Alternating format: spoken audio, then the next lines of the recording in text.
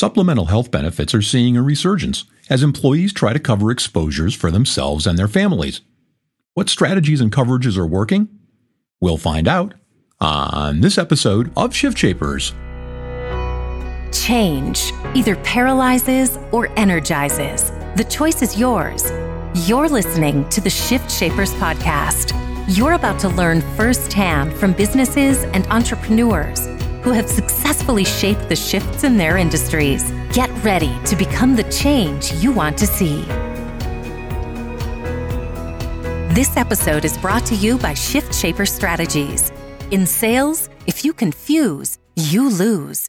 Clarify your message so you win more clients, crush your sales goals, and build your practice. Learn more at shiftshaperstrategies.com. And now, here's your host, StoryBrand Certified Guide and Chief Transformation Strategist at Shift Shaper Strategies, David Saltzman. A lot of employers are trying to find other ways to create unique and great experiences for their employees beyond just their core medical plans. And of course, one of the ways that they can do that is using supplemental health benefits, or what my friend Eric Silverman calls, and I think it's probably a better term, enhanced benefits, because it really does make a big difference to people. And we asked Mike Zarrillo, who's Chief Revenue Officer at Brella Insurance, to join us because he's an expert in all of this stuff. And we want to learn about the state of the market and what's new and what's coming and all of that good stuff. So with that, welcome, Mike. David, thank you. Great to be with you today. Our pleasure. So let's level set for the audience. What is the size and scope of this market? What's the opportunity? If I'm an advisor, what am I looking at? Yeah, and I think I'll start answering that question really with the way you framed it from the beginning. The supplemental benefits marketplace today, supplemental health insurance, and I love the terminology enhanced benefits. I joke with folks in the industry, I think we're wired to hear supplemental and think voluntary benefits or worksite benefits. And if you look at the definition of supplemental, nowhere in the definition are those terms. What the definition of supplemental is something that enhances or completes something else. And a good supplemental benefit should enhance or complete the underlying health insurance plan. So if you think about that as the backdrop, it is a very large marketplace today, about a $15 billion market. I happen to think it should be much larger, and we can chat about some of the reasons for that later. But at the end of the day, employees today are facing challenges like never before when it comes to their out-of-pocket exposure. And a good supplemental health insurance plan should do its part to bridge those gaps and create less of financial burdens and hardships for employees when they suffer unexpected medical issues. So what's the opportunity for me? If I'm an advisor, the core medical stuff is complicated enough. Why do I want to mess with this stuff? Why, from an advisor standpoint, why is this important? Is it about keeping other advisors out who are offering this? Is it about creating a better experience for workers? Is it all the above? Is it some other stuff? Why do I want to think about incorporating this in my practice? Yeah, and I think it comes down to what we are all doing, broker advisors, insurance carriers, employers. We serve the employee. We serve the employee and their families and those covered members. And at the foundation, if you think about what's happened today, if we look back over the last 25 years, we know healthcare inflation has skyrocketed. We talk about higher deductibles. We talk about higher premiums at levels like never before. And that's for sure. Those numbers and those statistics are staggering. In fact, over the last 25 years, deductibles have increased almost 800%. Now, that's an eye-opening number. But what's more shocking is employee wage growth. Household income over the same 25-year period has increased 18%. So it's the gap that is just continuing to get wider. And when you think about today's typical employee, 60% would say that they would have a tough time covering an unexpected $1,000 expense. And with an average single deductible nationally of about $1,600, according to the Kaiser Foundation, the math doesn't work. We're already upside down. The typical employee today, it's not necessarily high deductibles. Any deductible can feel like a high deductible for way too many American families. So as broker advisors, employers, insurance carriers, we all have an obligation to do our part to ensure that those challenges become less and less cumbersome for American families. So one, it's doing good work. It's making sure that employers and employees have an opportunity to bridge the gaps that are creating really significant financial strain. The second piece, though, is a good supplemental health insurance plan, back to its definition, is an enhancement of the most important topic on a broker advisor's to-do list, and that's the health insurance strategy. So a good supplemental health insurance plan helps that broker advisor with another lever to pull in designing the right plan, making sure that employees are covered, employer costs are contained. And with that, to your last point around making sure that as an advisor, you're doing the work to prevent another advisor from coming in and actually doing that work for you. So our view is supplemental health insurance really should be, the next most important benefit in the portfolio because it strengthens the most important benefit in the portfolio. So let's flip the question and look at it from an employer's perspective. Most employers, especially in the small and mid-market, are going, you know what, this stuff is complicated enough. I already got enough administrative nonsense to do, especially if they're an ALE and all that other gobbledygook. From an employer standpoint, why do I want to consider offering this? Well, I think it goes back to the need for employees again, and I won't cover those, sort of those statistics. But I think employees, the job of employee benefits, right, is to attract and retain employee talent and ensure productivity and retention with their workforce. And if you think about it, 56% of employees say that their willingness to stay with an employer, according to a SHRM study, has a lot to do with their major medical health insurance. So, one way to strengthen a health insurance strategy or offering for employees is to ensure that their out-of-pocket exposures are contained, protected, bridged, so that those unexpected issues don't become real significant hardships. And I think from an employer's perspective, absolutely, their plate is as full as it's ever been, whether it's benefits or other regulations and administration and compliance, all of the things that employer has to take on today. Back to the importance of health insurance and the overall health insurance plan and strategy for employer groups, there may be other benefits in the portfolio that just aren't as important. And I think for some employers, it could be reassessing where their dollars are going, what benefits are being offered. Are there ways to simplify their offerings to ensure that a health insurance plan and strategy is enhanced to its fullest capability? I think there are options out there for that. So if you're an employer who is looking to do what benefits should do, and that's attract and retain and keep employees with you and productive, strengthening your health insurance is obviously a top priority. Sure. Now, when most of us think about, and it's funny that you went through the entire nomenclature of, I think what you call these benefits depends on how long you've been in the business, but call them what you will. When we think about these, I'm going to call them enhanced benefits because I really like that term. When you talk about these, we typically think about things like accident or critical illness or hospital indemnity. Two-part question. First, what are you seeing as the most desired of these benefits? And second part of the question, is there anything new on the horizon? Yeah. I think the products you mentioned, hospital indemnity, accident, critical illness insurance, those products have been around a long time, decades.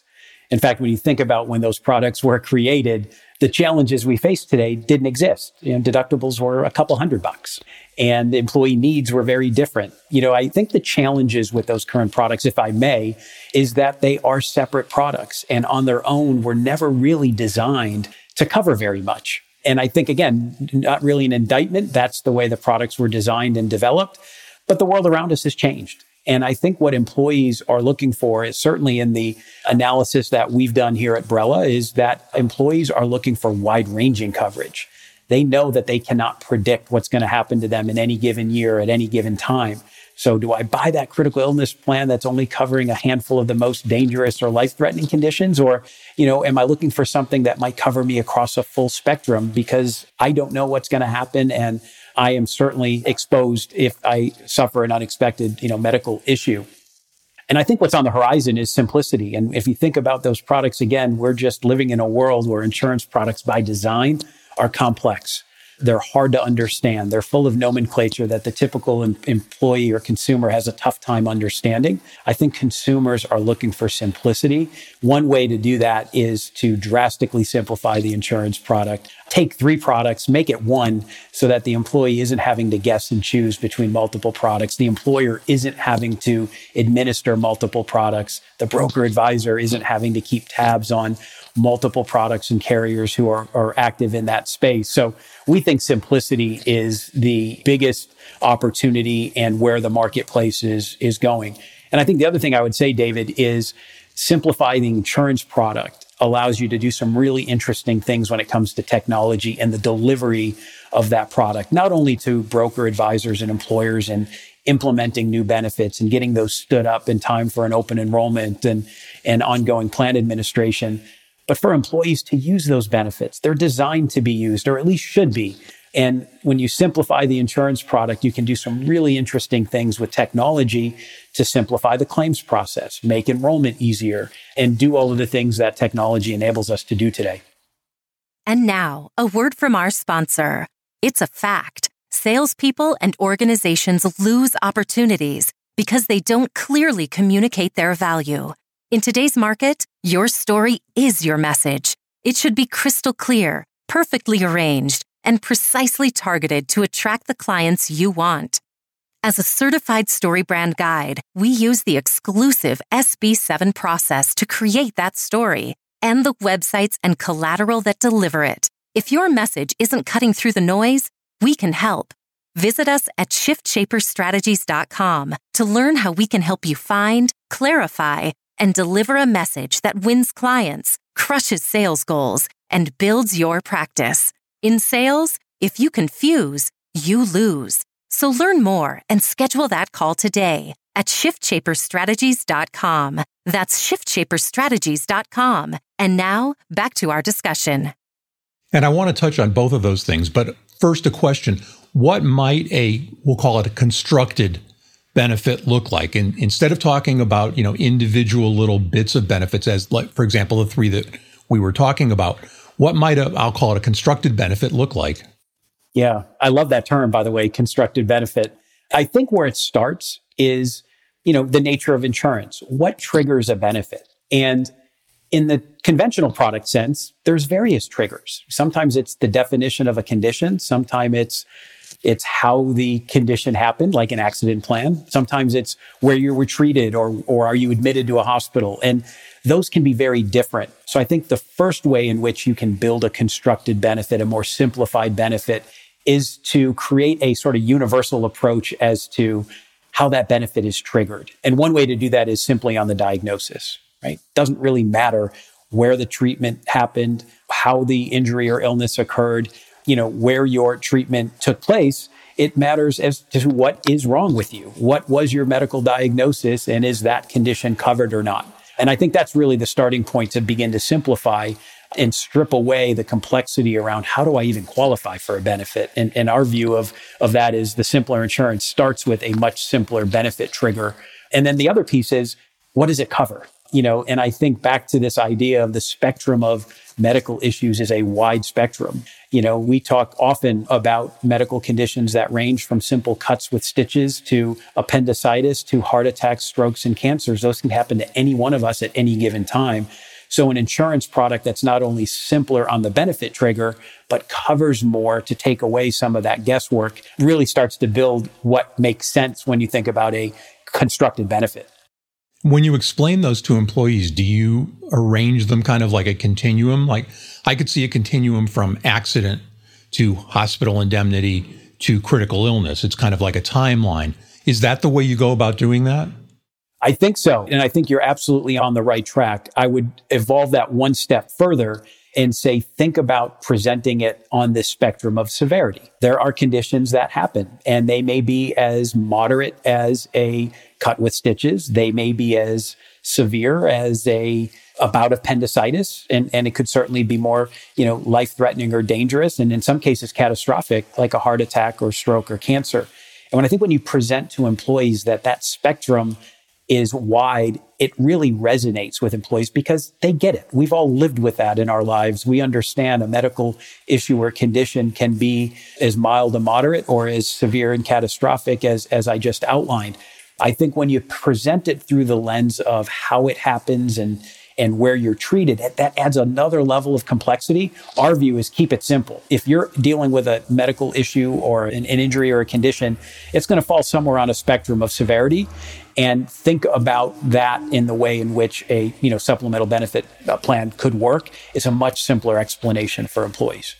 That's interesting. So let's go back to talking about the technology. The first question is, I'm an employee. Does the technology help me figure out which benefits I should buy? Or are we only talking about a bundled product? Yeah, great question. So in my mind, this idea of a constructed benefit is a single product. I think where we run into some of the challenges today is very different products with different names and different purposes that can, be somewhat fatiguing for, employees who are going through an enrollment. So it starts with a single product that just so happens to cover a wide range of medical issues. Our view is that's the perfect design of a supplemental health insurance plan.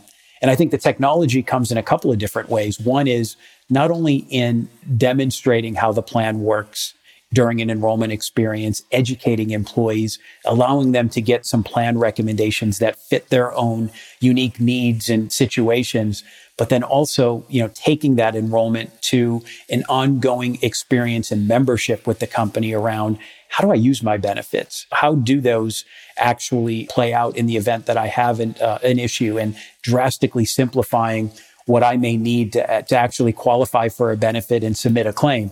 So in our view, technology should span that entire life cycle from enrollment to claim utilization and benefit utilization. When you construct a product, and that is to say you bundle a bunch of different benefits together in the way that you're explaining, and I think that does simplify it greatly for the client, is there also on the back end, on the claims end, I'm an old TPA, so I always ask TPA related type questions. Is there less of a chance of the benefits being selected against? So, you don't only get young couples with 3 boys buying accident coverage. They're buying all of the coverages. Does that kind of level out the claims curve a little bit? I think it does. I think, again, we often say, medical claims are medical claims. And typically, those conditions are going to follow a fairly similar spectrum of what could happen to any given individual. So our view of that is, that the topic of claim utilization is one that when you build a product that covers a lot of conditions and is designed to be a single product that strips away the guesswork and maybe the gamble of what should I buy, you should expect claim utilization to be higher.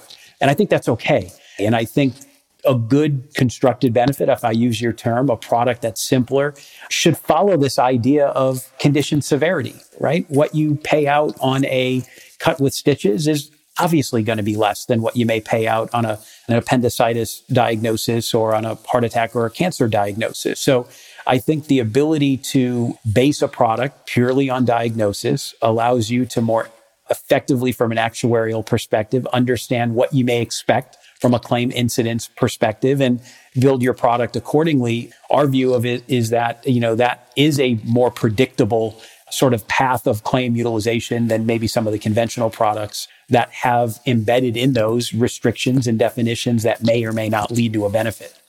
So we all know that engagement follows education. Talk a little bit about how you go about educating employees so they understand, A, the importance of these benefits, and B, the role they fill as gap fillers, if you will, in their traditional plans. What's that process like? Yeah, I think it has to start with a commitment to that process. It's easy to see employees enroll in a benefit and hope they remember to use it. And that's an easy path. Unfortunately, we see that play out oftentimes, that, employees just simply forget that they have these benefits.